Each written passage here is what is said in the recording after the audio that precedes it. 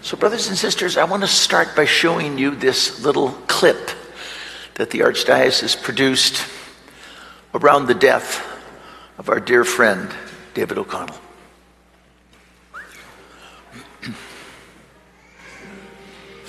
I thank God for the blessing of having him as my friend for more than 50 years, since 1971.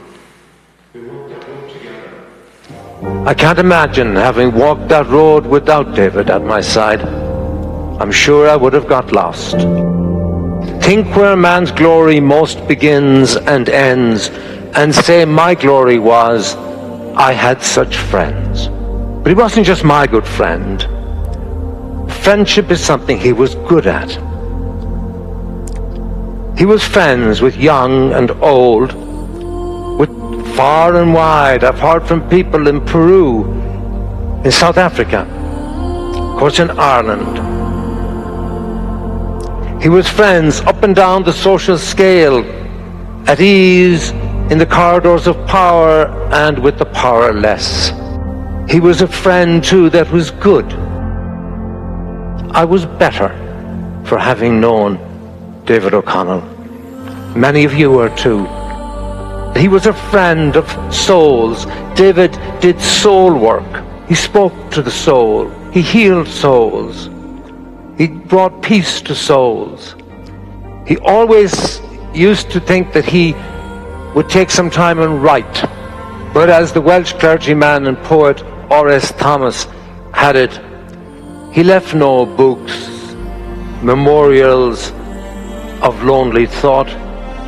Rather, he wrote on men's hearts and in the minds of young children sublime words, words of forgiveness, words of healing.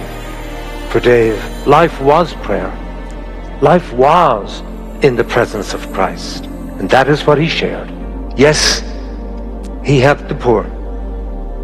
Yes, he fought for justice. But most of all, what he wanted to share was that encounter with Jesus Christ, that relationship with Jesus Christ. Go, dear friend. Rest in the arms of your friend Jesus.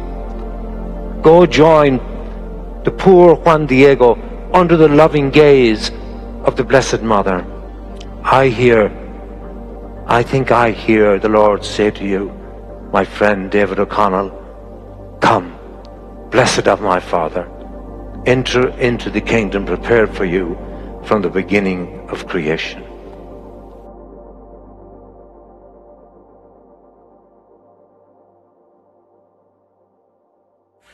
I really wanted to go to that funeral because Bishop O'Connell was a dear friend, and I had such an admiration for him and respect for him, but I wasn't able to do it. So I sat there at St. John's, and I had was watching it, and what struck me about this great bishop was that he had this incredible love for people, for the poor, for those who are on the outskirts, the poor, the folks that are immigrants, gangs. You get right in the middle of it. And my brothers and sisters, I prayed to God that I would just receive 1/10 of David's spirit. So I'm here to say to you today that while I spent these days kind of in repose, my heart and my soul said to me that whatever breath of life God gives me left, I promise you, I will do everything I can to be in the spirit of that welcome and that hospitality. We cannot allow our church to be a church of the few. We are a church of all. And I must along with others, do everything I can. And I'm not saying I'm arrogant, I'm not the only person doing it, we're all doing it. But just to welcome people, especially people who are struggling, who are outside our tradition, who've left, who need God's love. Brothers and sisters, that's our great challenge. So I'm grateful to David. As you know, he was killed tragically. But his spirit must live on, and we must do our best to continue that great journey of love and faith. So thank you for allowing me to show that little clip this morning, because I felt it would be good just to share a little bit of his life, and especially his death. His friend Jay Cunane, the priest that spoke, was his Anam Cara, his soulmate. For 45 years, every Thursday they met and had dinner together. So they shared everything with each other. I pray to God that each and every one of you have that Anam Cara, that you have that soulmate, that you have a person that you can share your life, your love, everything that you own and have, that you believe in that. Because that's the gift. That's the gift that we all received. So, guess what happened? We get the gospel of the Samaritan woman. It couldn't be better, could it? Let me just give you a little thought on the background of it, and then I'm going to ask you a question. The Samaritans and the Jews were at odds. The Samaritans had intermarried without the tradition of the Jewish faith, and so they were kind of left out. And there was a big struggle between the people who were of Jewish tradition and the Samaritans who were Jews, but had been separated and distanced. So here's the scene. It's midday. And our Lord is in Shechem, which is in Samaria, right in the middle of it. And he's at a well. And this woman comes. A woman who had been abused. A woman who was looking for intimacy for sure, but probably didn't find it. Was used. Scarred. Coming out only when nobody else was around. Midday, hot.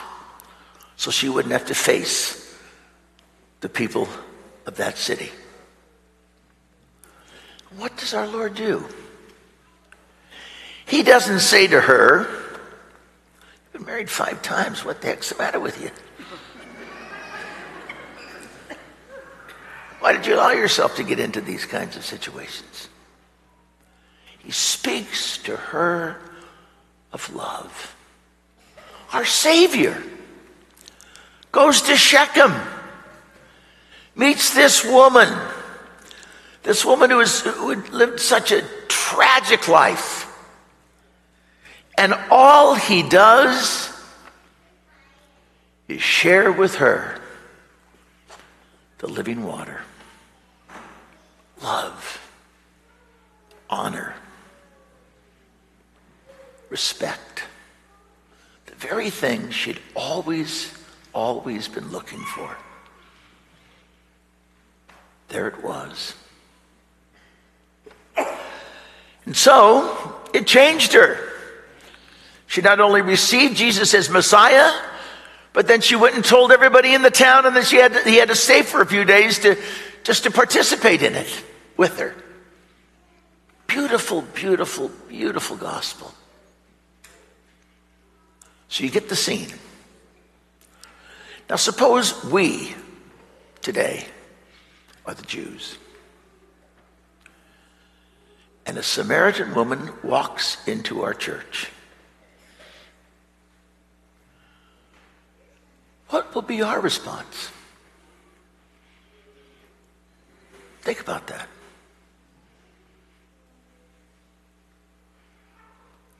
What would we say? how would we act?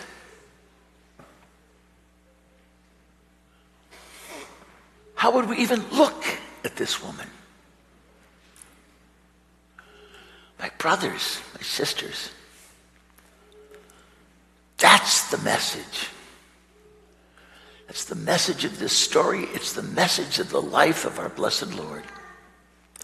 He just goes out, embraces everyone, shows them that they're respected and loved.